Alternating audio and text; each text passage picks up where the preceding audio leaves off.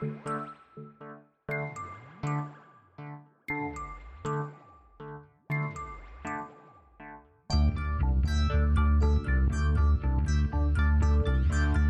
is Continuum Drag, a weekly podcast revisiting television sci-fi, fantasy, and everything in between. This week, Kolchak, the Night Stalker, episodes 5 and 6. Yellowstone County, Montana, December 11th. Horrified local authorities investigated the gruesome deaths of 4 area residents, the Rockwell family, mother, father, and 2 children. All had been discovered strewn around their isolated farm, their bodies mutilated. An official coroner's report stated they had been dead 3 days. Cause of death, attack by wolves. Fact, the last sighting of a wolf in Yellowstone County occurred in 1948. Fact, in the entire history of this continent, there has never been one documented case of attack by wolves on a human being. Welcome to Continuum Drag, the podcast asking you to bail us out. I'm Luke, here's my co-host Jordan. What's real, Jordan? What's real is a little bit of wisdom I took from one of these episodes of Kolchak, and it was this. It's terrible to be broke and superstitious at the same time. There are some great lines on this show. Yeah. I think my favorite was, "Don't con me, lay it on me." I don't even remember that one. That was a good one. That was a great one. At any rate, we're back. We're back with more Kolchak. This week, we're joined by a guest. First time on the podcast. Welcome to the show, Taff. Gia. Yeah, guys, I'm excited to be here. Thanks for having me. Yeah. Thanks for coming on to talk about Kolchak. Here's a question for you. Go. Before I accosted you and said, hey, you want to watch this weird show from the 70s, had you ever heard of Kolchak the Night Stalker? No, hell no. This I didn't have an inkling that there would be a show as riveting and as enigmatic and as spontaneous in many ways as this show. So. You know what? I'm actually thankful because I learned a lot of things behind the scenes that was very satisfying to my nerdy palate. So I assume you mean that this is a David Chase special. One of a few, yeah. That's definitely one of the my surprise when I pulled up Wikipedia. I'm like, wait a minute, hold on. It's interesting to see like how you go from here to The Sopranos, but we'll get to that. We'll get to that. We'll get to it. Okay, great. Yeah. Well, here's one question we like to ask first-timers on the show. Mm-hmm. Obviously, this is a TV science fiction podcast. Is TV science fiction a thing that was a part of your life previously, or is this a genre you didn't really dabble in?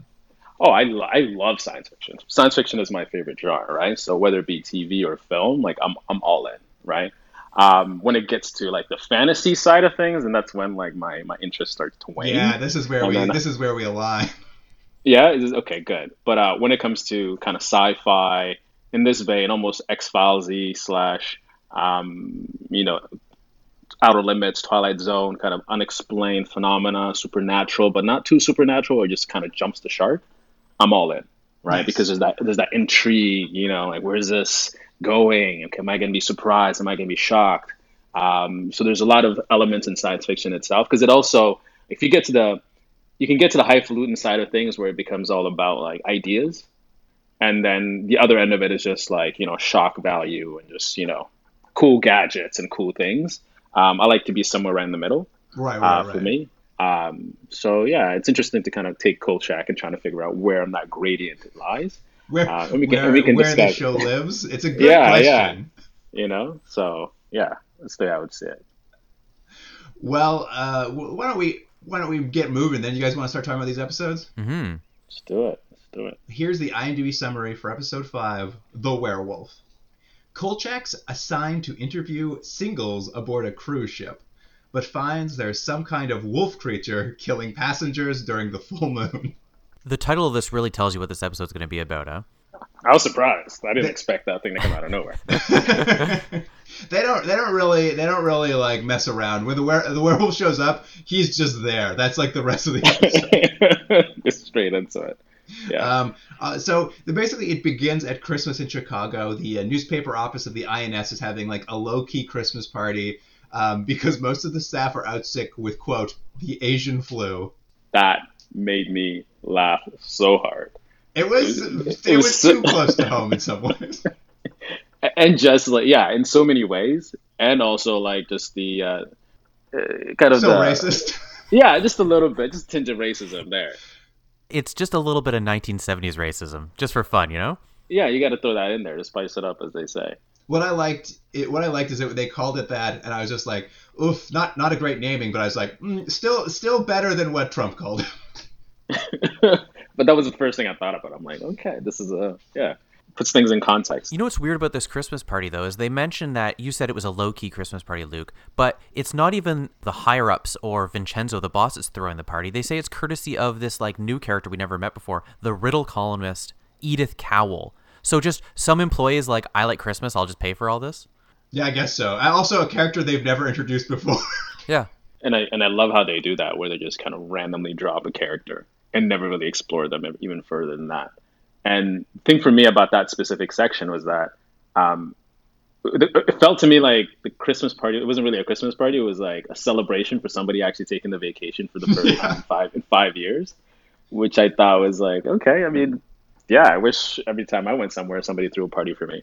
Well, I think what it is Edith was throwing a Christmas party, and then Vincenzo, the editor, really commandeered it and turned it into his going into away his own. I love that. Hey, let me ask you guys, if that was a party getting thrown for him, when you're at work, are you someone who likes when they have, you show up to work sometimes and people are like, hey, we decorated your desk with balloons and stuff. I lay on the, please don't, for the love of God, ever decorate my desk. But I know some people really like it. Where you guys fall? I think, no, don't touch any of my shit. Don't touch any of my You don't want to show up to the kitchen and have a little cake there, cut into little squares? I mean, that's different as opposed to like, you come into my desk and putting all these things that I'm not interested in. I don't want anything bedazzled on my, I don't want my chair wrapped up in, in wrapping gifts or anything like that. No festive mood at my desk. It's all business. But it's all business. But if you have something over, at your desk in terms of food, I mean, I might join. I might commandeer as you're a real Vincenzo.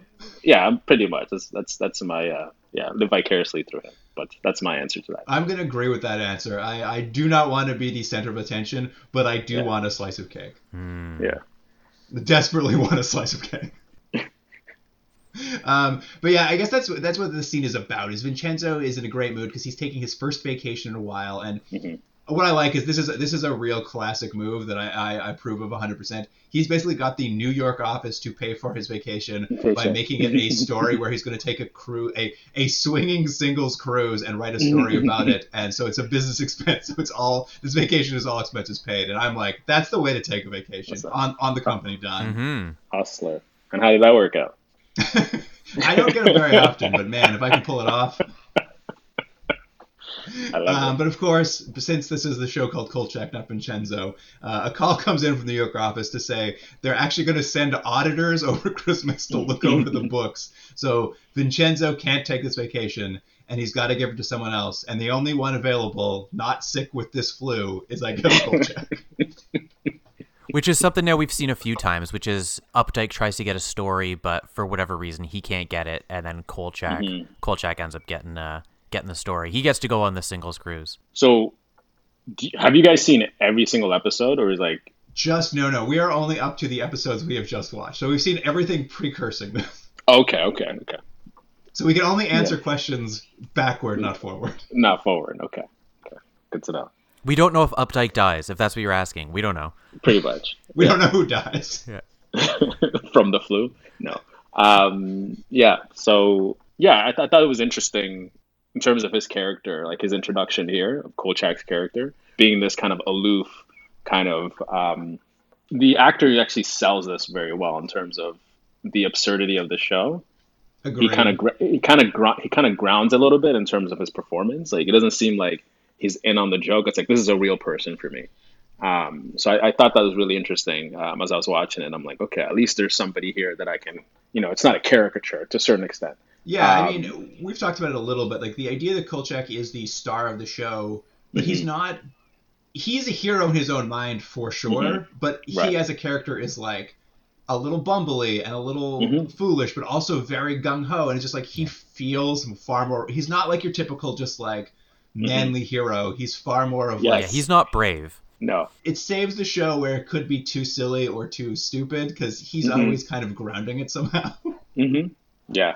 I gotta say though, this free cruise is a real letdown for me because when he shows up to the cruise ship and checks into his room, the announcement that he has a roommate on this cruise ship, I was just like, I'm out. I'm off this cruise ship. That threw me off.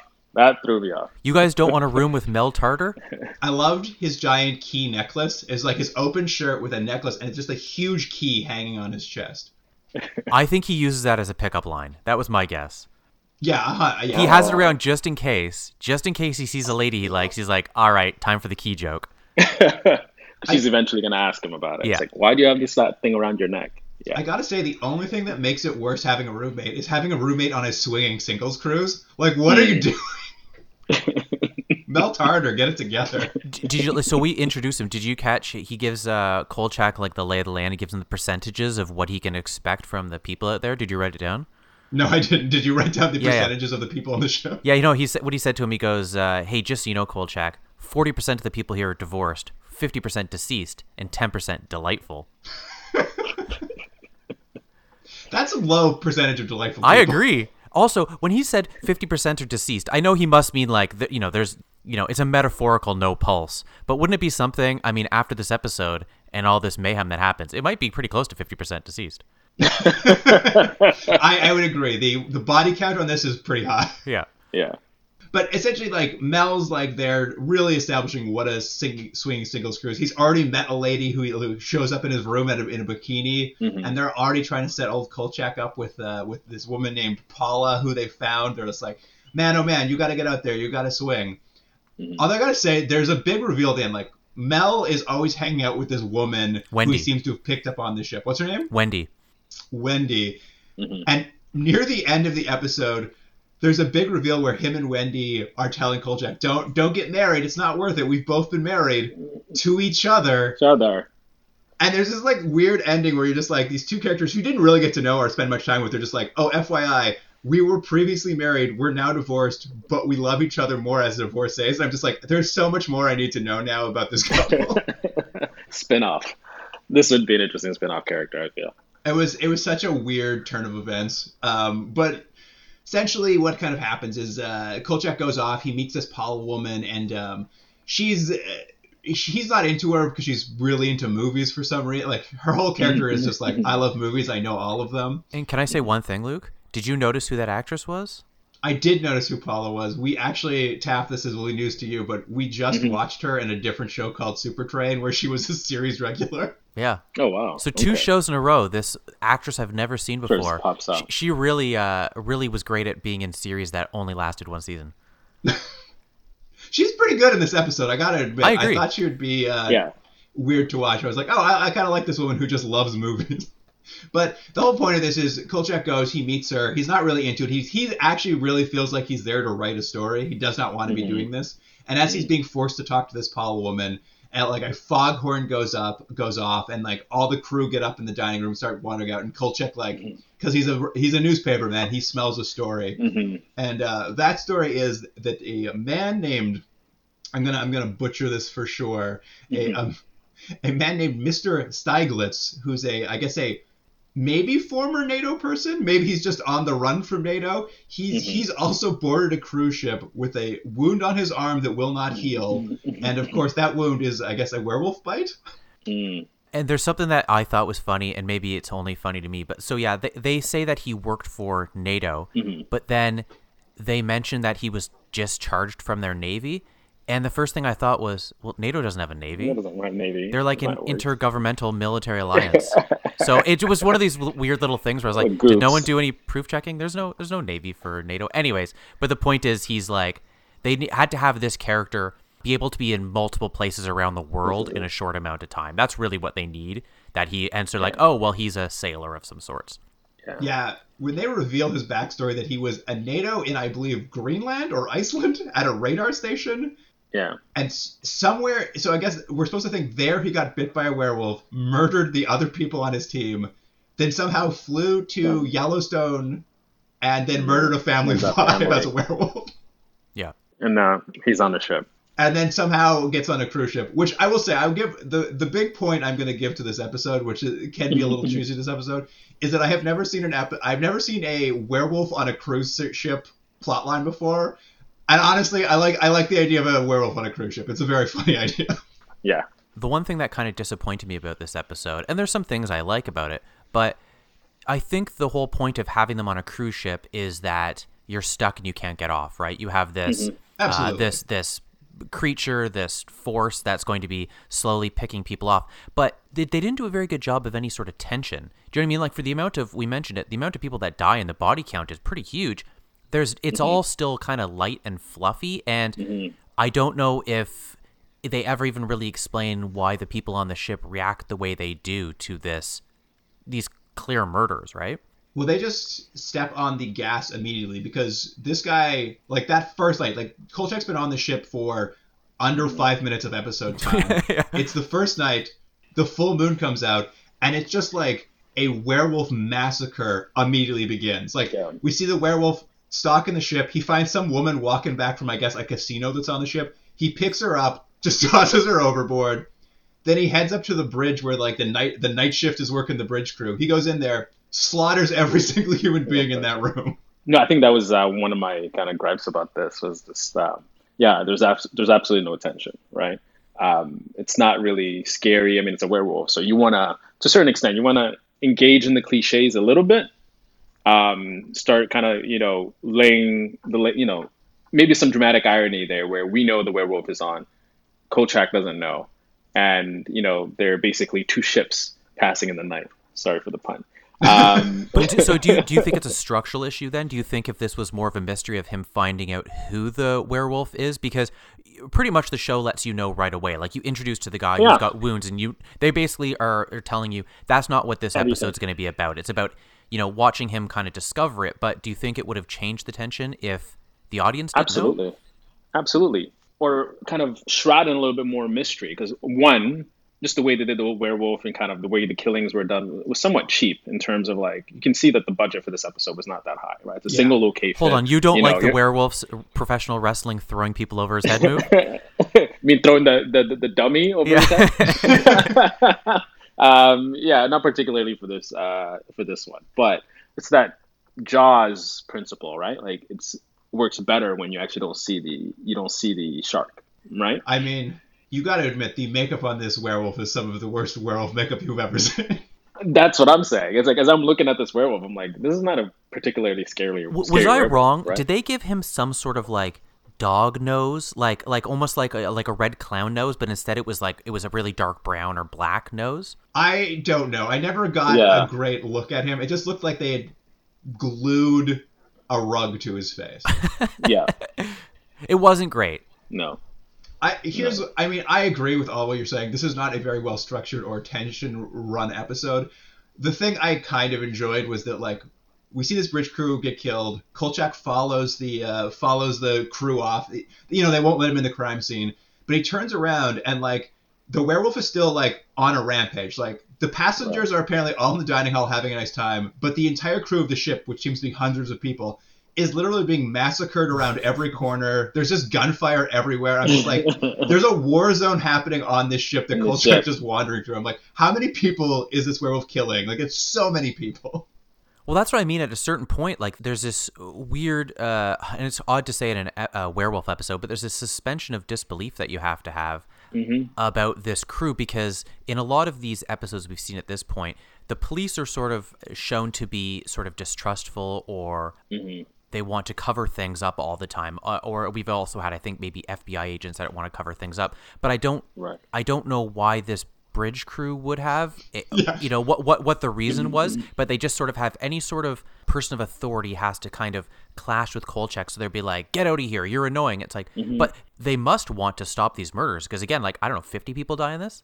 Well, I think what it is what we'll see is Kolchak will do a distraction. He'll get, like, apparently the cruise line, when they get word of this murderer on the, like, keep in mind, the murderer is currently on the loose. He's been on the loose for 25 minutes. The radio guy calls headquarters, and the cruise line tells them, "Hey, listen, we're apparently they're looking into all the passengers' police and psychiatric profiles, but it's going to take 36 hours. So until then, they just want the crew to keep everyone secure and silent."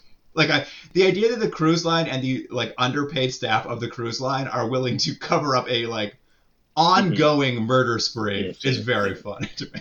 Like, how much are they getting paid for that? Well, and again, what would make sense is to have everyone locked in their rooms, and I know that makes for maybe more issues with the plot than they were wanted to bother with. But it's one of those things where it's like, this logically doesn't make any sense. No. I mean, I think after he finds this out, he then follows more crew members to like four of the passengers go to the like break into the like closed pool, which is closed for renovations.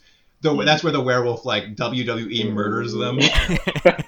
Kolchak and the crew arrive, and you're like, oh, they're going to discover the bodies. But not only do they discover the bodies, the werewolf is still there, and the werewolf starts tearing the crew to pieces, and like Kolchak's knocked unconscious, and that's the only reason we wake up the next day. Which is the funniest way to get knocked out, right? As I was watching that, it's just like, oh, he just like slowly and gently just rolls down on the floor, and then boom, he's gone. The actor who plays Kolchak is in his like late 50s. He can't do stunts. It was so funny. And then he wakes up the next day. He's got the ice pack on his head and the bandages. I love that. That was fun.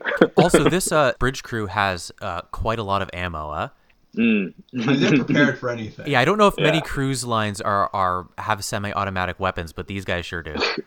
I wonder. They say that this is the last like journey of this cruise ship because it's been in service for so long. They even talk about how it like survived U-boats in World War II. So I wonder if the idea is this is just like this is an old cruise ship that's just like ready for World War II. Yeah, that's funny. It was such a period of time too. The idea that like a ship you're on was like also part of World War II. I'm just like, whoa, what a weird time where that could be possible. But essentially, yes, Kolchak wakes up. He was injured overnight, and he basically, this Mr. Stieglitz character has turned back into a human. He's there to see the doctor, and Kolchak gets to overhear their conversation, which, when it was crazy, I'm just like, this man has traveled the world, and he's seeking medical advice from the cruise ship's doctor on his, like, unhealing wound, his, like, nightmares and blackout spells. I was just like, have you not talked to any other doctors? I guess he has, but he just doesn't like being told that he needs psychiatric help. Wasn't he also trying to get some morphine? Wasn't he trying to get some painkillers, right? Yeah, so I wonder if that was the purpose for it. I don't know why I'm getting too deep into like the motivations of some of these characters. It's this weird idea. You don't ever get to, like, he seems angry and unhappy with anyone he talks to, but he also seems to want to get, like, he wants narcotics, and later he'll like steal narcotics, shoot himself up, and then chain himself to the bed. Right. So you get the sense he knows he turns into a werewolf. And he doesn't want to, but he also won't, like, he's also very angry at anyone who tries to help him. Yeah. I don't think he knows he becomes a werewolf. I think he knows during his blackouts he's doing stuff that he doesn't, that he's clearly injured himself, and I think he knows he's creating some sort of mayhem, but I don't know if he specifically knows he's a werewolf. Right. Not that it matters. Right. I mean, I guess it would to a certain extent matter. But I wonder also if he wakes up and, the result of his, the mayhem that he partook in the night before is, strewn around him, right? Does he wake up with a bunch of dead people once in a while? Like, to what extent is he... I mean, he must, because he's now killed 5 people in Greenland or whatever, like another family of 5 in Yellowstone. He seems to be aware that he's done that. And he actively chooses to just take a singles cruise. Which is my other question. It's like, Well, you know what it was? He was like, okay, there's a good chance there's going to be a full moon and I might kill people, but there's also a good chance there'll be some pretty ladies on this singles cruise, so I think I'll chance it. And I mean, as always with these things, which is what you're talking about, Jordan. Why, like, this one thing that doesn't quite make sense. Like, Kolchak's always butting up against authority, but there's a scene where he's like, after he wakes up from his coma, he's dragged to the captain, and the captain's like, "I'll put you in irons if you keep trying to report on this story." And it is just like, you're just like, my man, what do you care so much about this guy trying to like look into this like murder spree happening on your ship?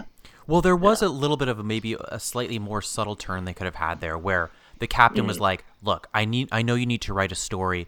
You can write your story, but can you make it a version, something different than what's happening, and I'll let you have access." I think there was something they could do there, but because this episode in particular has to move at such a clip for some reason, that they just don't have time for that. They have to have 4 different scenes of the werewolf mauling people, so there's no time for, I don't know, there's no time for that sort of anything like that. And he also needs somebody to butt against, right? He always needs that kind of, that, I guess, moments of conflict with other characters, because all the other ones are pretty much like comedic relief. So I wonder if this captain is just the, the analog to the police officer, who's constantly trying to kick him off the crime scene, right?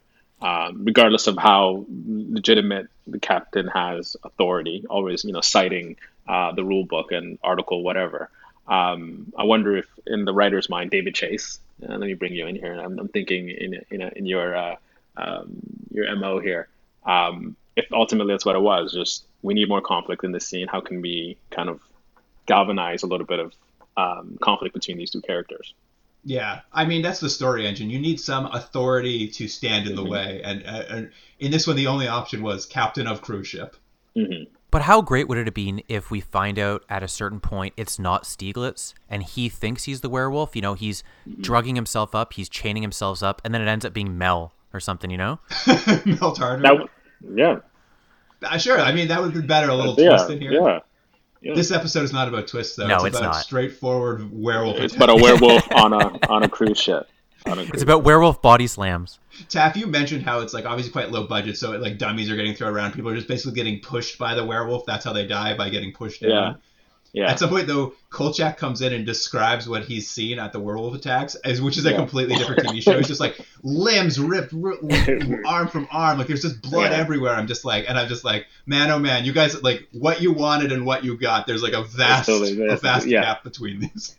Yeah, they're definitely punching way above their weight, but that's not to say that they wouldn't be good, lightweight fighters as opposed to fighting a heavyweight. You know what I mean? This show could have been a Manny Pacquiao or a Floyd Mayweather as opposed to trying to be like a Tyson Fury or a Mike Tyson or trying to fight a Mike Tyson as a Mayweather, right? Because I feel like a lot of the elements are there, but if they didn't punch above their weight, budget wise, they could have actually told a really great story. The way even that Jordan just kind of pitched, right? Of like, what if the twist is that it's not him as a werewolf, it's somebody else. Yeah. Or they play in with that the restrictions that they've already made for themselves, which is Absolutely. on a cruise ship. There's not a lot of room to play with, right? You only have some hallways. That was the thing for me, again, and I mentioned it earlier. I was really surprised at how little they used the cruise ship, because the cruise ship looks great, but it was like I think they just thought it would be better to have like people like the werewolf climbing up whatever the steeple is on the boat. I don't know what it's called. That sort of stuff, as opposed to, I think, the inherent tension of tight hallways where you can't get out. Yeah, I agree. Yeah, that's not the case. Although I do like when the werewolf climbed that big tower on the ship, whatever, I guess a steam stack or something. There's no reason for him to. People are shooting at him. He gets to the top. There's nowhere to go. So he just grabs a rope and just zip lines down. I'm like, yeah, werewolf zip line. All right, great. Yeah, it's like I was a pirate. What I loved also about that is like everybody there with a gun went to the stormtrooper school of shooting. Everybody was shooting at this werewolf, and everybody missed. Well, that was my like question. 6 people with guns. Were they missing, or was it just that they had no effect because they weren't silver bullets? I think it's a little of both. Yeah. They're also clearly bad shots because you can see the like squibs going off all around the werewolf. And Kolchak at that point had actually we're probably going ahead here. No, it's fine. I was actually going to say, like, Kolchak obviously very quickly is just like, it's a werewolf. Like, I've seen the photos I took. It's a werewolf. Yeah. And he's like, I got to make some silver bullets. Yeah. It's very funny. Kolchak doesn't know how to fight a werewolf, but he just asks Paula, the movie nut, and she's just like, in the movies, silver bullets, baby. Yeah. And they talk to a character who we're not going to cover a lot because he's barely in it, but there's this, like, old purser who works on the ship who I guess is supposed to be like a passenger liaison. But every time you meet him, he's like a character on MASH. He's like Klinger on MASH. He's trying to hustle you up some sort of like, he's like, I got a camera lens that I've scraped the serial number off of. You want to buy that for $50 kind of guy? Like he's stealing and he's wheeling and dealing. And Kolchak goes to him to get some silver. And the guy's like, listen, there's no silver on this ship, no pure silver, except for the captain's buttons. Which is just like leads us to another confrontation with the captain where Kolchak will break in. And that's not the first time we've seen Kolchak break into a place and hide in a closet. But once more he does. He steals the captain's silver buttons, has a bit of a conflict where the captain shows a little more nuance in this scene where they argue about the werewolf. And the captain seems willing to admit there's clearly a werewolf on the ship and like even like floats the idea is like, how can we get this ship to like outrun the full moon? But it's a very minor scene where it's the essential idea is to get the buttons. Yeah, he's got to get these buttons. He then goes back to his room and using a blowtorch and some like I love this. Just pots. He melts the buttons down to like a liquid silver. his old pal, his old roommate, Mel Tartar goes, he's like, Mel, I need a priest to say a Latin prayer over this pot of melting silver. And Mel's just like, listen, there's this guy who flunked out of the seminary school on the ship. I can get him to come down here if you like.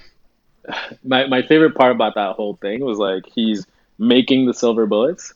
You know, he's got the blowtorch, he's got everything. So you assume this is like, you know, this is a dangerous element here. So he's got to cool it down. He's got to cool the bullet down so he can put it in the cartridge, right? And then he takes the tongs and takes the bullet and puts it in a cup of water. Yeah.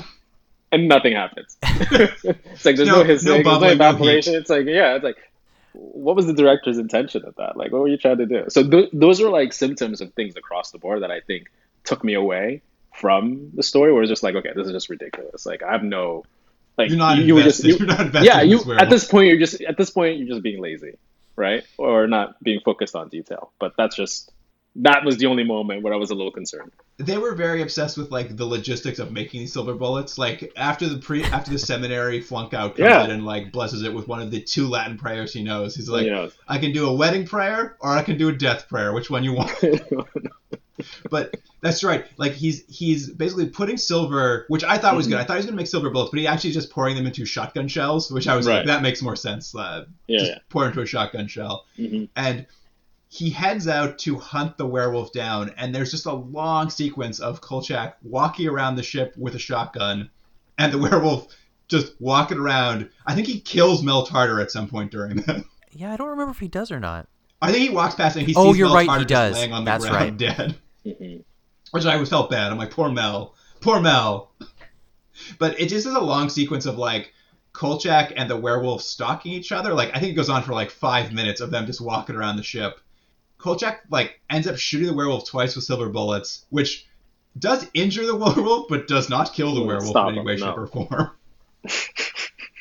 And the big climax is like the werewolf like pushes Kolchak off the side of the ship, but as Kolchak's holding onto the ledge, he like manages to turn the tables and flip the werewolf into the sea. Oh, you got to explain that even more. Just the way. I didn't understand how it worked. I didn't understand how any of it happened. The physics of that were just so hilarious. It was staged poorly, so maybe it would have been more convincing in 1974. But basically, it's that thing you've seen in TV and movies a lot of time, where the hero's hanging over the edge and the villain is over top of them, and he somehow grabs and pulls the guy over his shoulders into the water. But it doesn't. The way they've choreographed it, it doesn't look like that at all. Looks like the guy was on cables. Yeah. or superhuman one-arm strength and able to kind of hold his whole body as he's grabbing somebody else and tossing them over, and him not actually falling in. But anyway, it's a pedant.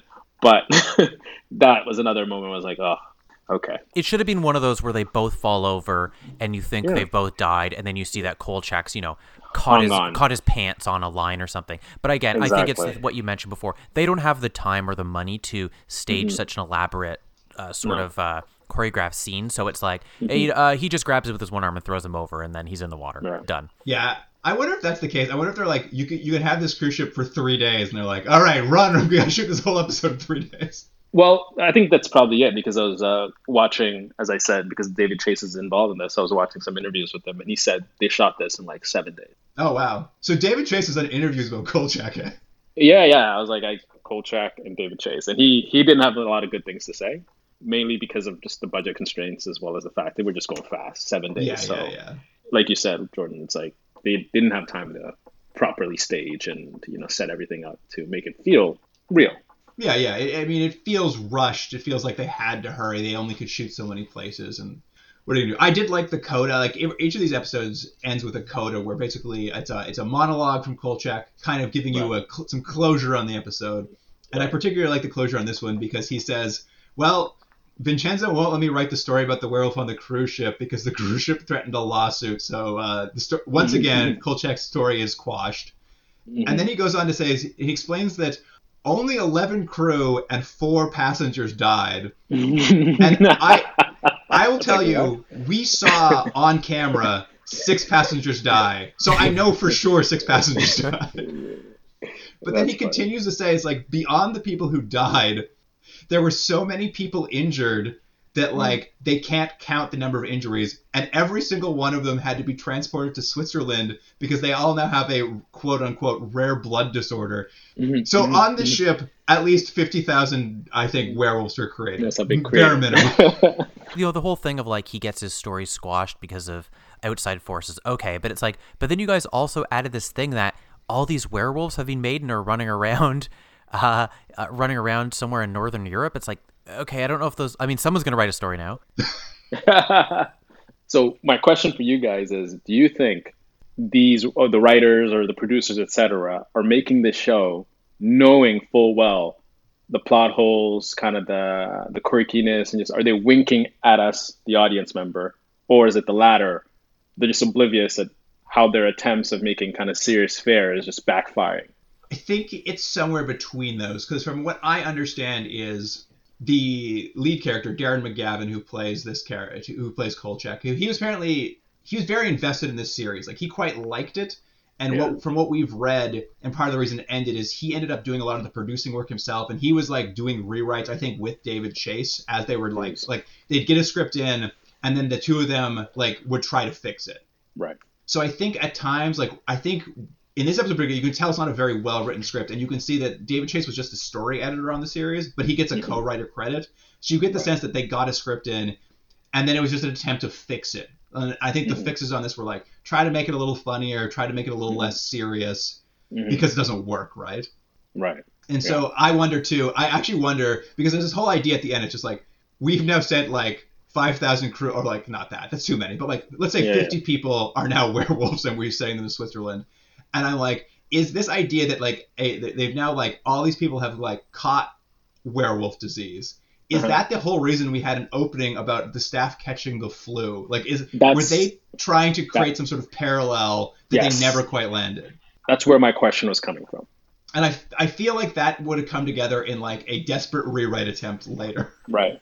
Because then it goes into the kind of like the Twilight Zone world, right? Of these are just parables or analogs to what's happening in the real world, and we're talking about serious issues versus werewolf pile driving and doing the rock bottom on people on a boat somewhere out in the ocean. I'll say, though, to be fair to Kolchak, I think this is one of the weaker episodes that we've seen of the six, and we'll talk about another one in a minute, but it's one of the weaker ones. Just for whatever reason, the tone didn't quite work as well with the story as well as maybe some previous episodes. I will say this too. I'm happy to move forward from this because up till now, Taff, the episodes up until now have either been called like The Ripper, which is about Jack the Ripper, or The Vampire, which is about a vampire, or The Werewolf, which is about a werewolf. And I think they've kind of run out of your stock monsters now. So even as we'll see in the next episode, we're kind of at least going into new kinds of monsters in this next episode. Yeah. And I think, to your point, Luke, I think this show works better when there's a somewhat more nebulous creature or problem that he's dealing with. I just think it plays better to the show's strengths, but which maybe is a good lead to the next episode. All right. Yeah. Here is the IMDb summary for episode 6, Firefall. Remember the penny arcades that used to be so much fun when you were a kid? For a handful of coins, you could test your strength, your skill at a pinball machine. Those arcades were a lot of things to a lot of kids. But there was one particular arcade that represented something special for me. It was here that began one of the most terrifying experiences of my life. The evil spirit of the murdered gangster who loved classical music is somehow incinerating his former enemies while simultaneously trying to live again. There's a lot going on in this episode, huh? A lot of jumps you need to get to connect all this. But I think it does a much better job than the previous episode, especially for how much more complicated this episode is than the previous one. It's very unique in terms of like the mishmash of all these kind of supernatural elements. So it got me really intrigued at the beginning because I'm like, oh, this is different, right? It's not like somebody getting murdered, it's somebody being incinerated or some kind of combustion. So I thought that was really interesting to start it off. Yeah, it's a little fresher, this one. I mean, I know when it opened up, the monologue Kolchak gives us time to start the episode. I think it must have made Jordan very nostalgic when he was saying, remember the penny arcades that you used to go to as a kid? I was just seeing Jordan at home thinking back to the 1920s and going to penny arcades. I love those penny arcades. It was an interesting beginning because like we start off at an arcade where like they're like, oh, there's an arcade where like shading dealings happen, but it's also like people playing pinball and like 70s arcade consoles. Well, if you're doing like drug deals and stuff, you also want to have a good time while you're there. You gotta have a good time. And there's a I guess an arsonist for the mob who's also happens to be one of the best pinball players around. I believe the owner of the arcade will later compare him to the Jim Thorpe of pinball. And he's there playing the arcade, and I guess he's the mob is done with his services. He's crossed the mob in some way, this arsonist, and a bunch of guys just come in and gun him down as he plays pinball. It's rubbed out.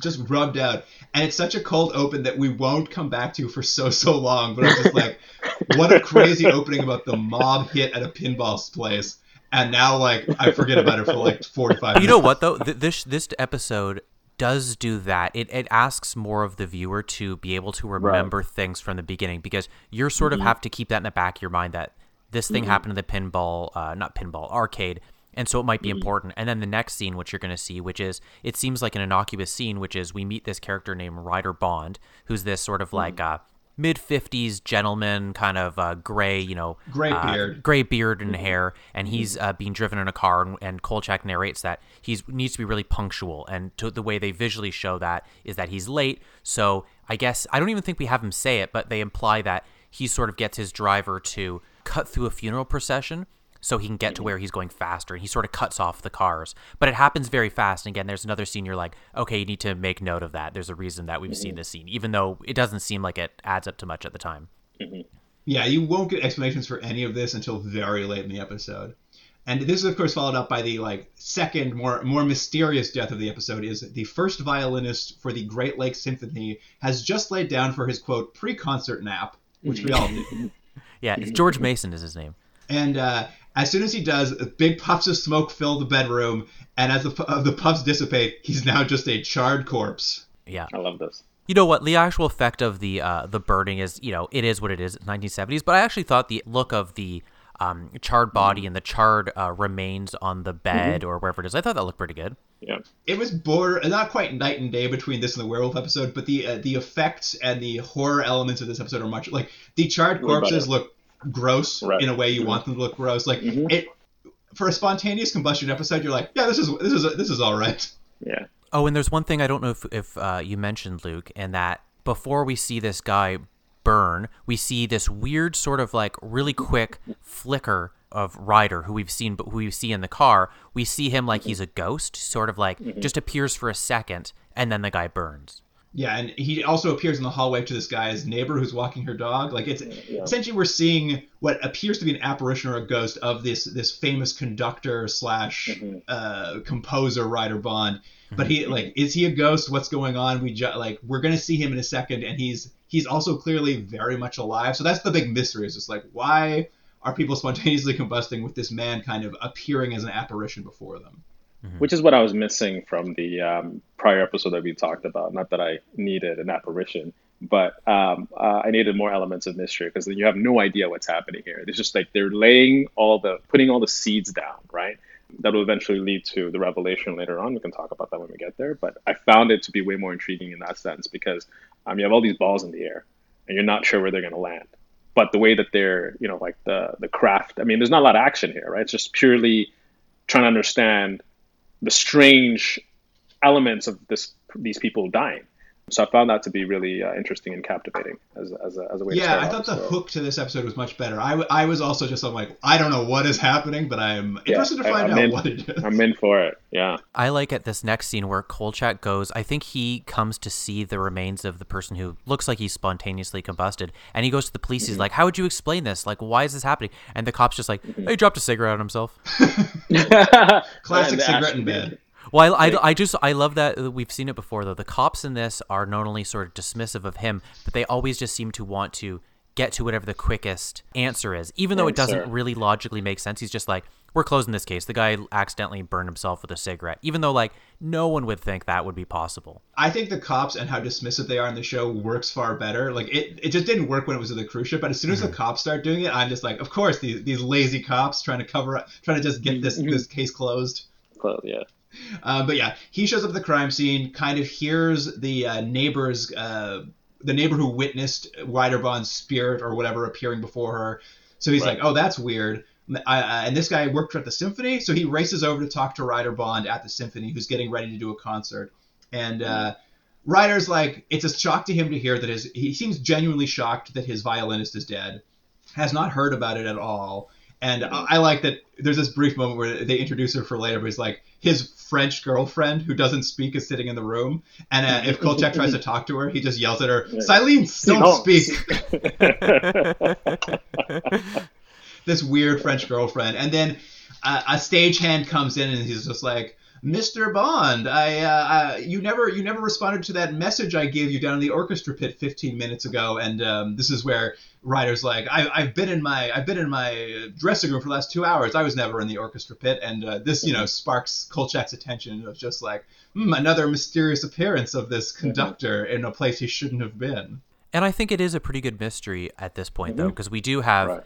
There's people are burning. There might be a ghost. They also might have this guy who seems to be in two places at once. And all of these things don't really seem to add up too much together. Oh, also there's a mob hit at the beginning. You're like, how does this all work? And again, not to spoil things, but I think the show does a good job at tying it all together by the end. And in terms of the mystery aspect of it as well, I think that for me, as that hand comes in and basically reveals that Bond could have been in two places at once, for me, it wasn't even about, the doppelganger or the, apparition. It was more like, okay, this guy might be lying, right? So it's almost like any procedural show. It's like somebody's lying to kind of hide what they might have been involved with in the past, right? And the fact that this guy is so indignant about like, silence, don't talk, like, let me handle this, is trying to keep the story straight. So that adds to the mystery element of it, and I think it's really good screenwriting. Yeah, they really let enough threads hang that you could pull on that could go many different ways at this point. So it really did feel like it could go several ways, and I was excited to see which way it would go.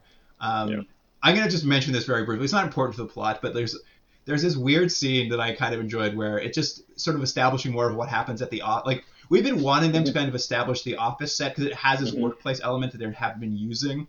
And they don't do it perfectly here, but Kolchak does go back to the office, and it's just a classic scene where he's supposed to be writing a story on some sort of like homeowner swindle and fraud story.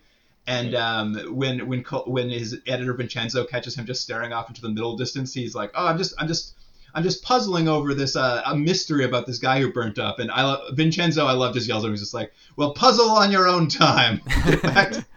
Get back to work." And it's just this idea that like Vincenzo actually was the one who was swindled out of a fumigation scam at his house.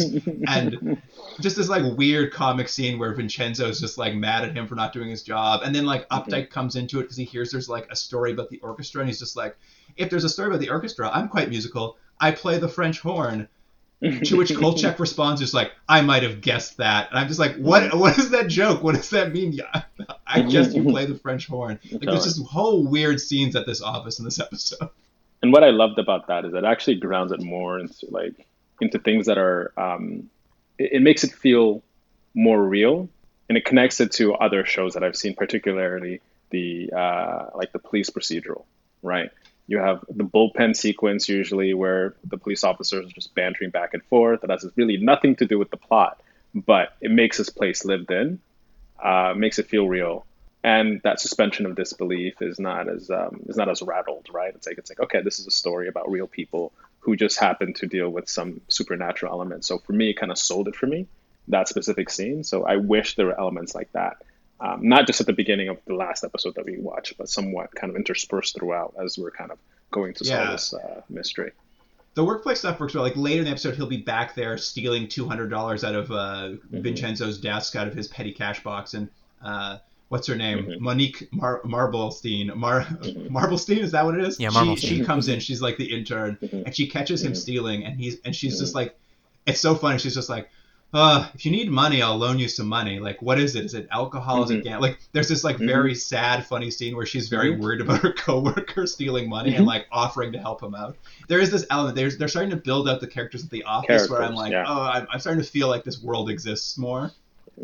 But at any rate, that's beside the point of the plot, because as he's at the work office, another spontaneous combustion happens. This time, Ryder's French girlfriend is up on her apartment's rooftop pool. And as she sits down after swimming, she starts catching visions of the apparition, like reflections of Ryder appear around her, and then of course she bursts into flames. And then a couple witnesses come by, and they're able to report back to the police. It was one of the worst things they've ever seen. I believe the guy says he was in Nam, and it was far worse than anything he saw there. I know. I was thinking, I bet it wasn't. Yeah. I think he stayed stateside in Nam. Yeah, that's right. He's like, I remember taking a blowtorch to a bunch of children, but that was nothing like what I've seen. And this is just more people around Ryder are dying. The police show up, obviously interview. Kolchak shows up and gets the details as always. And it's at this point he's obviously very concerned that this is all related to Ryder. Like everything points back to this composer Ryder. And he's like, I'm gonna head over and try to stop him and get chat with him at the symphony. And as he pulls up to the symphony, we get another misdirect where he sees Ryder getting in a car with the treasurer of the symphony. So there's like a little car following sequence where the treasurer of the symphony also bursts into flames while driving on the street. And when Kolchak gets there, Ryder's nowhere to be seen. It's just the burnt out body of this man in a car, and he's just like, what's happening? So he races back and he gets to the symphony, and Ryder's in the middle of like conducting a matinee, so he couldn't possibly have been in the car. So like they're really laying heavily into this idea of like, are there two of him? How does he get to two places at once? That's kind of like the mystery is really congealing into this, like he's clearly there when people burst into flames, but also is not. And they kind of keep playing with this, and like I think what it is he finally drops by Ryder's apartment to like interview him. And Ryder lets him into the apartment. He's very stoic and silent, but Kolchak's, asking him questions, started chatting him up. And then we finally do see we've seen it a few times, but Ryder disappears, and Kolchak's just like doesn't know where he's disappeared to in his own apartment building. And he goes into the bedroom to look for him, and the entire bedroom like bursts into flames around Kolchak. And it's really just like building this mystery of like, who is this man who keeps disappearing and also lighting things on fire as he does. I like when Kolchak's in this burning bedroom, like the curtains are on fire, the bed's in flames, the door itself is somehow burning on its own, and Kolchak just like grabs the doorknob and shows himself out. Like it doesn't even seem like he tells anyone the house was on fire when he leaves. What he does is he takes his hat off and uses his hat like as a oven mitt sort of thing to grab the handle. But I like how the scene. What I thought it was going to be was, how is he going to get out of this? It's like, oh, he just opens the door. He gets out real quick. There's not much threat, actually. Kolchak just shows himself out of the burning room. Yeah. He's like, all right, I'll leave that unpleasantness behind me. I really liked it for his character, too. Like, his character is not a character you can really put in a lot of threat. He's just like, no. Like, it's just like, oh no, everything's on fire. I guess I better go before I get in trouble for them. He's not heroic at all. No. He'll escape at the first chance he gets. Yeah. But basically, this is the first half of the show. It's all this weirdness around this conductor disappearing, reappearing, flames getting started up, and we get this kind of like, it's kind of classic for the show now. It's a bit of exposition in the middle where like we only see like some of how he gets the information, but he essentially off camera he goes to visit some university academicians, and then on camera he goes to visit a gypsy named Maria, and essentially what we the audience learn is essentially this apparition that keeps appearing is a doppelganger. This is the big reveal. It's a doppelganger. And a doppelganger is, in this world, a ghost that wants to take over the body of a living person whom it envies. So this is what this ghost is, I guess. And apparently it can only take control of someone once they're asleep. So that Ryder, if he falls asleep, is going to get possessed by a ghost. And it also can only kill people when they fall asleep. So you could only get killed by a doppelganger when you're asleep. Yeah, I wasn't sure about that part because he can still light people on fire when they're awake. So it's like, isn't that just as effective? Well, I think the idea is the guy was having a nap when he burst into flames, and then they're postulating that the French girlfriend, I guess, fell asleep on the patio furniture. But the one that I had a question about was the treasurer who was driving his car. Is the concept is he fell asleep at the wheel and then burst into flames? Yeah, it doesn't quite work. Sorry, this is the first death, right? We're talking about. It's the third. Remember the guy in the car who burst into flames? Right. They set the rules up that the ghost can only kill you when you're asleep. So Yeah, when you're theoretically, asleep. everyone dies when they're asleep. But it was very funny to me, the idea that's like, so that man fell asleep at the wheel is what you were saying. I think it's he can only strangle you when you're asleep. They're like, he lights you on fire. Oh, by the way, also he can also strangle you. I think it was a conundrum because they couldn't have the ghost just light Kolchak on fire at any moment to stop the investigation. So they needed a reason that wasn't happening. Right. But they also get some good news is apparently this kind of ghost cannot operate, quote unquote, on sanctified ground. So I guess a church is safe haven. You can go have a nap at a church and you're fine. So just before we go into that part, as you were saying, because in terms of the rules, there was that, I guess, the poolside combustion. I don't think she was asleep either, right? I think it's a stretch to imagine she had fallen asleep. That's for sure. Right, in that period. But I guess with me, this sequence there with the fortune teller / what do you call her? They called her a gypsy girl. The but, yeah. She was a grown woman. Little racism aside, I felt like this was essentially just an exposition scene that this guy didn't work for as the investigator in this mystery, right? It was just like, okay, we've already gone so far into the story. Let's just do an info dump of what this is really about. Absolutely. And then we can move forward, as opposed to Kolchak himself discovering all these elements. Okay, figuring out that, okay, based on what I have, all the clues that I've found, this is a doppelganger. And now that I've noticed that, blah, blah, blah, everybody who's died was asleep or whatever. But then again, the logic falls apart because then you have all these things. So I feel like that beat or that scene itself is just emblematic of not only the logic of it falling apart, but just the inactive nature of the character, which doesn't really make it that interesting. It just is a straight up info dump, make it easy for the main character to figure out what's happening and just proceed from here. I mean, it's a weakness we've seen in the show is at some point when they realize they have so much information to get to the audience about the mystery and they don't know how to do it, they'll often just bring in a character who can info dump.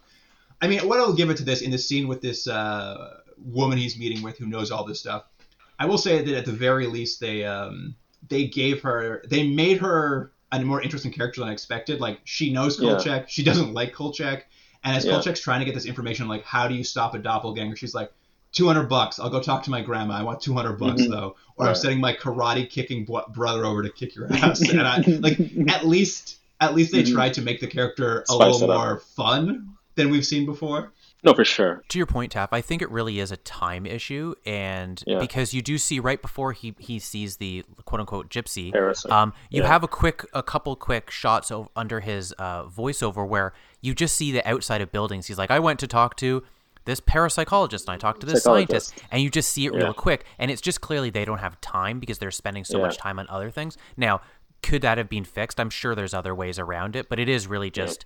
we've only have 10 minutes left in this episode. This lady will tell you everything needs to go so we can run to the end. And you felt it, and I felt it as I was watching. I'm like, who is this fortune teller? Where did she come from? Like, is she a running character? I tried to go to IMDb to figure out. I couldn't figure out anyone else. I was like, is she an assistant? It's like, why is she getting so much screen time? And it's not a recurring character. So for me, it kind of everything else is flowing really well for me as I was watching this. I'm like, this is a very cool episode. And then boom, it's like, oh, this is bumping for me. And time for an info dump with this character. I mean, essentially, she between these scenes, it's just explained the rules, and her final rule she explains is like, to stop a doppelganger, you have to get their earthly remains and spirit back together. So what a random, like, it's just like, that's how you stop it. I'm like, okay, sure, why not?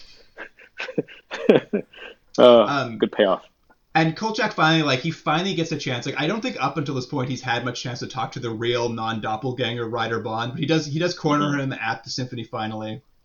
Yeah. Ryder is like been seeing himself, this apparition of himself, all week. He thinks he's going insane, and so he's on board with the idea that he's being haunted by a ghost that's coming to get him. And they basically chat a bit. The piano gets haunted. It starts like making its own music and jumping around. So they run away and hide at a church together. And this is kind of where they really lay out the explanation for how this has all come together. And essentially what they say is, and this is like both bad writing and I found to be one of the funniest parts of this episode to me, is they're basically like, they figure out that this spirit latched onto Ryder that time he cut through a funeral procession trying to get to work in a hurry. And to me, that was the funniest inciting incident is just like you cut off a funeral and a really petty ghost latched onto you. I'm just like, this is very funny to me. I liked it too. You know what? I don't think I've ever seen that sort of thing before, where it's just like, yeah, the ghost was like, oh, you're gonna cut me off, are you? Well, guess what? Doppelganger time. What I like about it also, it's like it's way more Eastern in terms of like philosophy of like cutting off the procession is almost akin to, you know, somebody who's deceased and you've basically insulted them in some way, shape, or form into the afterlife, right? Or you've been cursed in a way. So that Eastern concept of cursing, I think, was really interesting. And I guess to a certain extent, bringing in that gypsy element as well, was part of that too. But yeah, I totally agree. I think it's a very unique, inciting incident to have this kind of story progress as a result of a curse that was initiated by cutting somebody off. One of my favorite things of this episode is watching the doppelganger rider peek through the window and taunt them while they're in the church. It made me laugh every time because he just became this like real impish sort of character who's just like, I'm in the window. What about this window? You gonna let me in? I did like that too. The actor who plays Ryder Bond gets to play both himself and this doppelganger. And when he's like, because the doppelganger can't come to the church, but he apparently can just hang out in the windows of the church with like flames burning behind it. And that actor is just chewing the scenery. Mm-hmm. He's like popping up, smiling like crazy. It made me laugh every time I saw him in that window. It was one thing, like he's like knocking on the windows trying to keep them awake. I was just like, this actor is having the best time of his life playing Ghost in a window. And I like that concept, like, you know, whatever you think if it works with the episode or not, but they've established he can't come in because, you know, it's a religious ground. And so he's like, but I can come up to the window. Oh, you want to sleep in there? Well, I'm going to be as annoying as possible. I'm going to bang on the windows and make noise. I was like, I like that. That's a funny way around that. It gave the doppelganger far more personality than it had previously. What I would have liked even more is if they had kind of grounded the doppelganger in some form of mythology or some form of history, or some form of culture, right? Because right now it just feels a little bit kind of disparate because, you know, you have the gypsy culture, but then you also have like the Judeo-Christian mythology / religion, and you can't get into the church.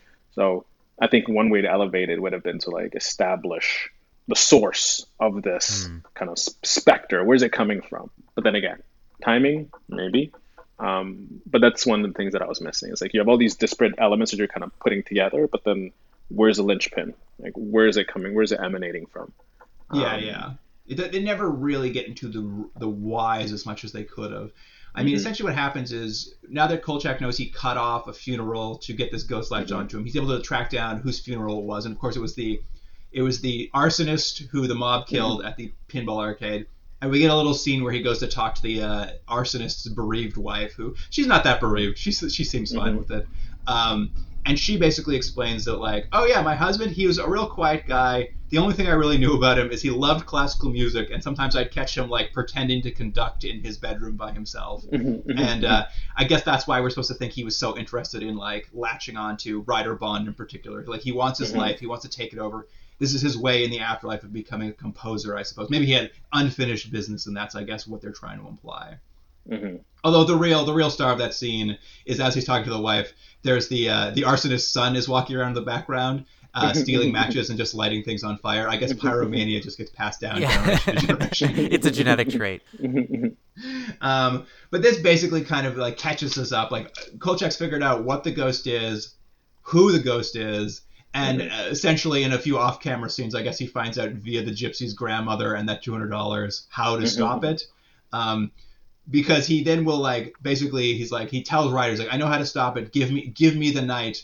And he'll go to the graveyard, dig up the corpse, which I love. My favorite part. I did not see this coming.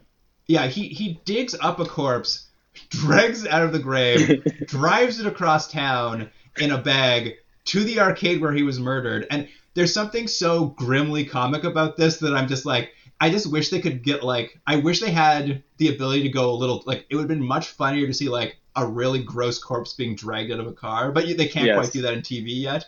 It's a very grimly funny scene. Drags the body in front of the pinball machine he died at, pulls it out of the bag, like the body's just laying in front of this pinball machine. The doppelganger arrives and it's just like, Kolchak starts just commanding. He's like, you, back in your body. Get back in there. Bad ghost, back in your body. it's such a weird, like, they never establish exactly how he's supposed to get the body and earthly remains back together, and it's just him shouting at the ghost to do it, and I'm just like, sure, why not? I think you're right. They didn't really explain it. I think it's sort of implied that it is compelled maybe by some sort of other force that if it's there and its body is there, it sort of has to, and he's sort of like forcing the issue. I think it like it's going to happen whether he's yelling at it or not, but it just sort of, you know, adds to the scene. It's fun. It's fun for Kolchak because he's such a fun character to watch that just watching him shout at a ghost is just like, it reminded me a little bit of the George C. Scott movie, The Changeling. I don't know if you've ever seen that, where the boy's ghost is haunting the house he buys. And there's a moment late in the movie where George C. Scott's trying to like solve the mystery of what happened to the boy's body. He comes home and the ghost is just like slamming doors and like flipping on and off lights, and it's supposed to be a very scary scene. And George C. Scott just turns around and says like, "Shut up, I'm working on it." But basically he gets the ghost basically back into the body, ending the doppelganger thing. But of course, before the doppelganger gets back in the body, he like lights the entire arcade Kolchak's in on fire. So Kolchak's standing in a flaming arcade, yelling at a ghost to get into the body. He pulls it all off. The ghost is back in the body. Kolchak walks out of the flaming arcade into the night, and a beat cop is just walking by, immediately arrests Kolchak for arson. Just immediately arrested for burning down an arcade. And it just ends with Kolchak. Fire trucks are pulling up. The arcade at some point explodes. Like the front window just blows out with flames. There's just like, it's chaos. Kolchak's in the back of a police car, and it kind of ends with him being like, well, I solved that mystery. Now it's time for a nap. I'll get Vincenzo to bail me out in the morning. But Luke, in this episode, they at least imply that he gets to actually publish his story, which I think has only happened once or twice so far. That's they don't true. say that he got it quashed at it, you know. It was honestly these the climaxes on Kolchak can feel rushed, and I think for the most part do feel very like sudden and moving. This one was good though, like the flames, the exploding arcade. Like I was just like, yeah, great. This is a fun ending to this episode. It's both dramatic and silly at the same time. Yeah, I feel like they rushed the second half of this episode. 100%. The first half was great, but you know, maybe on another pass, cut elements of the first act or the first section just in terms of time, and just spend a little bit more kind of fleshing out the rationale of everything in the second part, right? Because there's a lot of great elements here. It's just that it just came out of, to a certain extent, just like really rushed and came out of nowhere for me. Yeah, I think if they had brought in the woman who gave out the exposition a little earlier and made her a bit of a partner in the case, then you could have like brought out those elements over the course of it and getting to the climax. But because it's just like that midway point where they're like, here's all the rules now, here's a big info dump. Now we just have to run to the end. Yeah. Hey Luke, did you notice that the grave digging scene was some reused footage from the first episode? I did. I think it was reused from the zombie episode, right? Yeah, and you know what the thing is? It happens so fast, and I think the reason they show it so fast is because they're like, oh, quick, we'll use some old footage. And the telltale sign is that in that episode when Kolchak was digging the grave, there were several people there flashing the flashlights. And in this scene, he's supposed to be by himself, but if you rewatch the scene, there's like 3 or 4 flashlights still going on in the scene. So they're like, do it quick, no one will notice. Save us a day shooting, man. It's great. We don't have to go back. We don't have to reshoot anything. Yeah.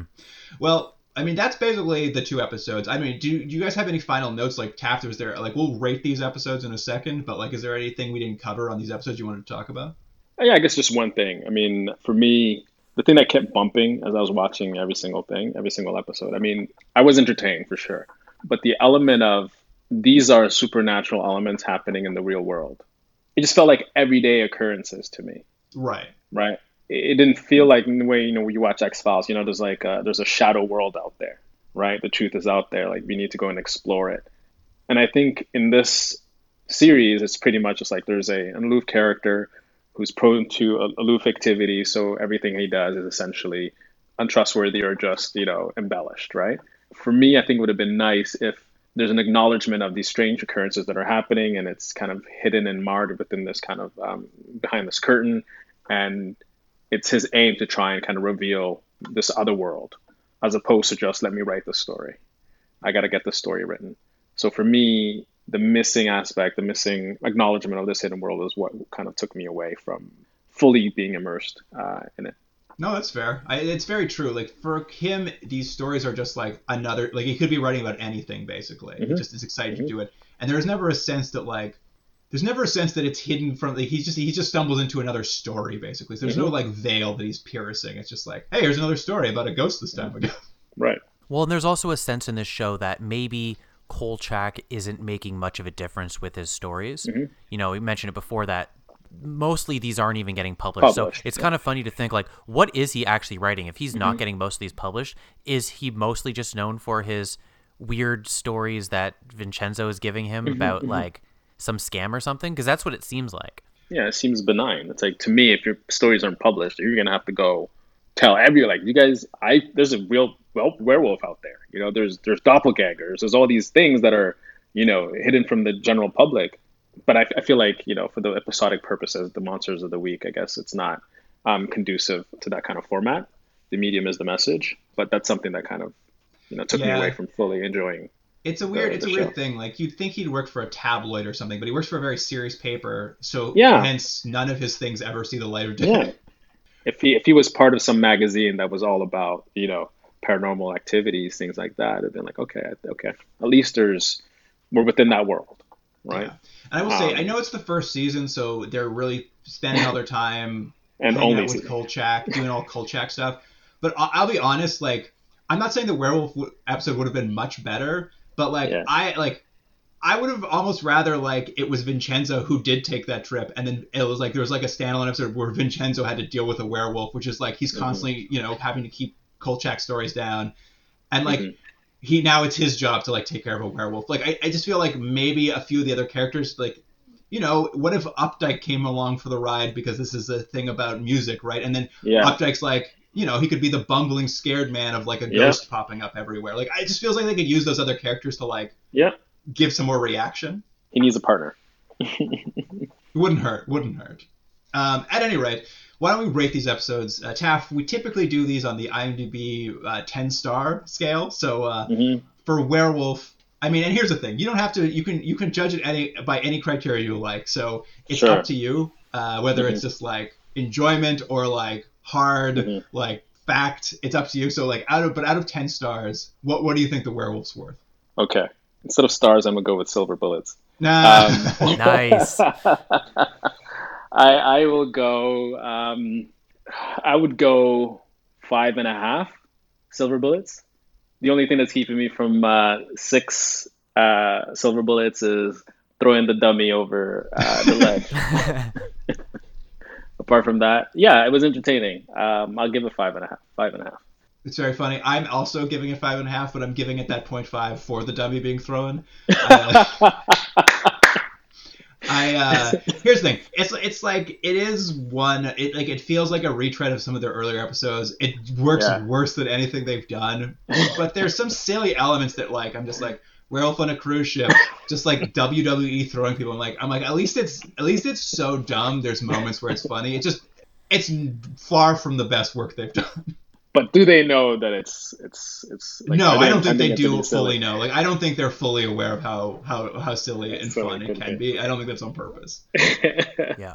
I love it. I'm also going to give it a 5.5. I think it's probably, if not the weakest episode, one of the weakest for all the reasons we've kind of mentioned. I just didn't think it worked very well. But I'm going to give it 5.5, not 5.5 silver bullets, but 5.5 gold key chains that hang around the neck. 5.5 Tartar, is that his name? Mel Tartar swinging singles key to like next. That's right. All right, well, but we all felt same about that episode. Isn't that funny? Yeah, I guess that's what that episode's worth. We all agree. Yeah. What about Firefall, Taff? I think an episode we all liked better. What do you think? What do you think of Firefall? Yeah, definitely I liked it better. I will give it 6.5 French horns out of 10. Out of 10. Yeah, I think for me it wouldn't have gotten to like a 7.5 if they maintained the same kind of consistency throughout into the second half of the episode without getting so rushed. But it kind of, starting with that info dump, it just kind of took me away from it. So 6.5. I mean, I was on board for this episode. I enjoyed the mystery. I agree we talked about all the weaknesses and all the places it kind of fell flat. None of that really like ended up taking my enjoyment out of it. I was along for the ride of this very silly episode that is both like had a great mystery And then even as it sort of like got a little clunky, at least was still fun to me, like watching the ghosts pop up in the window and taunt them. I ended up having like a far better time. After watching the werewolf, I was like, oh man, this is a much better time than the previous episode. I'm going to give it a full 8. Ooh. I had a great time. Watching this episode. Nice. I'm probably closer to you, Luke. I think it maybe was watching these back to back that I just didn't really like the werewolf episode very much, and then this felt like it was just so refreshing to watch it. And yeah, there's problems that we've all mentioned, and it's not a perfect episode. And Taff, you're right. The first half is great, and the second half is kind of okay. But I think in the end, you end up with an episode that I would give 3.5 doppelgangers, so that gets us up to 7. Nice. Yeah, I'm looking forward. Here's what I'm happy about is I haven't looked into the next episodes, but I did like briefly scan the titles of future episodes. There are no more episodes called like The Mummy, the Frankenstein. So there's no more episodes where we come in knowing exactly what he's fighting. This show, weirdly, you can almost tell how good the episode's going to be based on the title. It's true. As soon as it's they've abandoned the idea of just like, here is exactly the monster you're going to get this week, which I think is great because like I didn't know what Firefall was going to be about, and the fact that it's about a ghost doppelganger who like wants to take the body of a person it envies. I'm like, I don't know what that is. At least that's fresh to me. Do you think a show like this revival, because I know it's been on Netflix a few times, but like a revival of this, do you think it's got a chance in this day and age with some minor updates? I will tell you that they did attempt to remake this already, also died after one season. I think remaking Kolchak is impossible in that the show is the character, and the character is that actor Darren McGavin. Who else? There's a scene I think in the Doppelganger episode. We don't talk about it, but like by the end of the episode, he's supposed to be so tired he can barely function.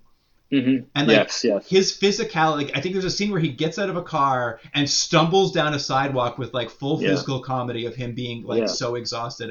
And I just don't know. I don't know how you could find someone to balance like the comedy of this character. Like this guy gets this character, I think, better than anyone could. I just don't know how you recreate it without him. Yeah. Right. It's the old recasting Indiana Jones. You're like, you can't do it. Yeah. It's over. Yeah. True. Because I don't know. It's just something about him and that character. Like, it's too bad the show isn't isn't as good as it could be. Because the best part of the show is that guy playing that character. Yeah. The quality of the show doesn't meet him as a character within this actual story.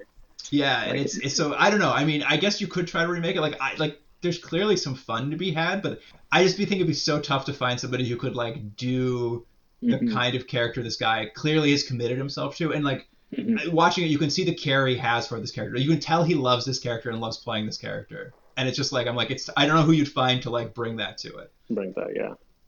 Yeah. But I'm sure at some point on the podcast we will recast the entire show and make our best bet of it. That's a segment we'll do at some point. Love it. At any rate, I guess that about wraps up for the episode. We've done too much talking about Kolchak probably, but everyone loves it. All the listeners are riveted, I'm sure. Yeah. Taff, thank you so much for joining us. It was a pleasure to have you on. Thanks for having I'm glad these episodes weren't too much of it. I'm glad you had one you enjoyed and one you thought was insane. I'll talk about it. It's like both of them were within the world of like John Carpenter's. Not The Thing? It was the one with Roddy Piper. No, it was Roddy Piper. Oh, They Live. Kick ass and it kind of has that element to it. But I'll talk about it with you in the upcoming years. So remember when remember when that dummy was thrown over? That's what I want to do to this person right now. But that's that's a different story. These things will stand out in your mind later, at least. Yeah. Callbacks. But yes, thank you. Thanks so much for joining us on this week. I really appreciate it. Thanks, guys. Appreciate being here. And listener, if you have anything you want to tell us, you can email us at continuumdrag@gmail.com. And of course, on Instagram and Twitter, we're going to have clips from these shows, people burst into flames, werewolves just doing their best wrestling moves. That's all going to be on Instagram and Twitter this week. So you can check that out at Continuum Drag is the handle there. And that wraps it up for this week. Listener, thanks for joining us. Jordan, I will see you next week. See you then.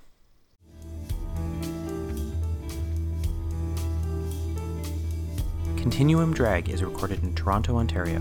Theme music by James Rex Seidler. Produced by Jordan Dullock and Luke Black. Special thanks to Aaron Yoons.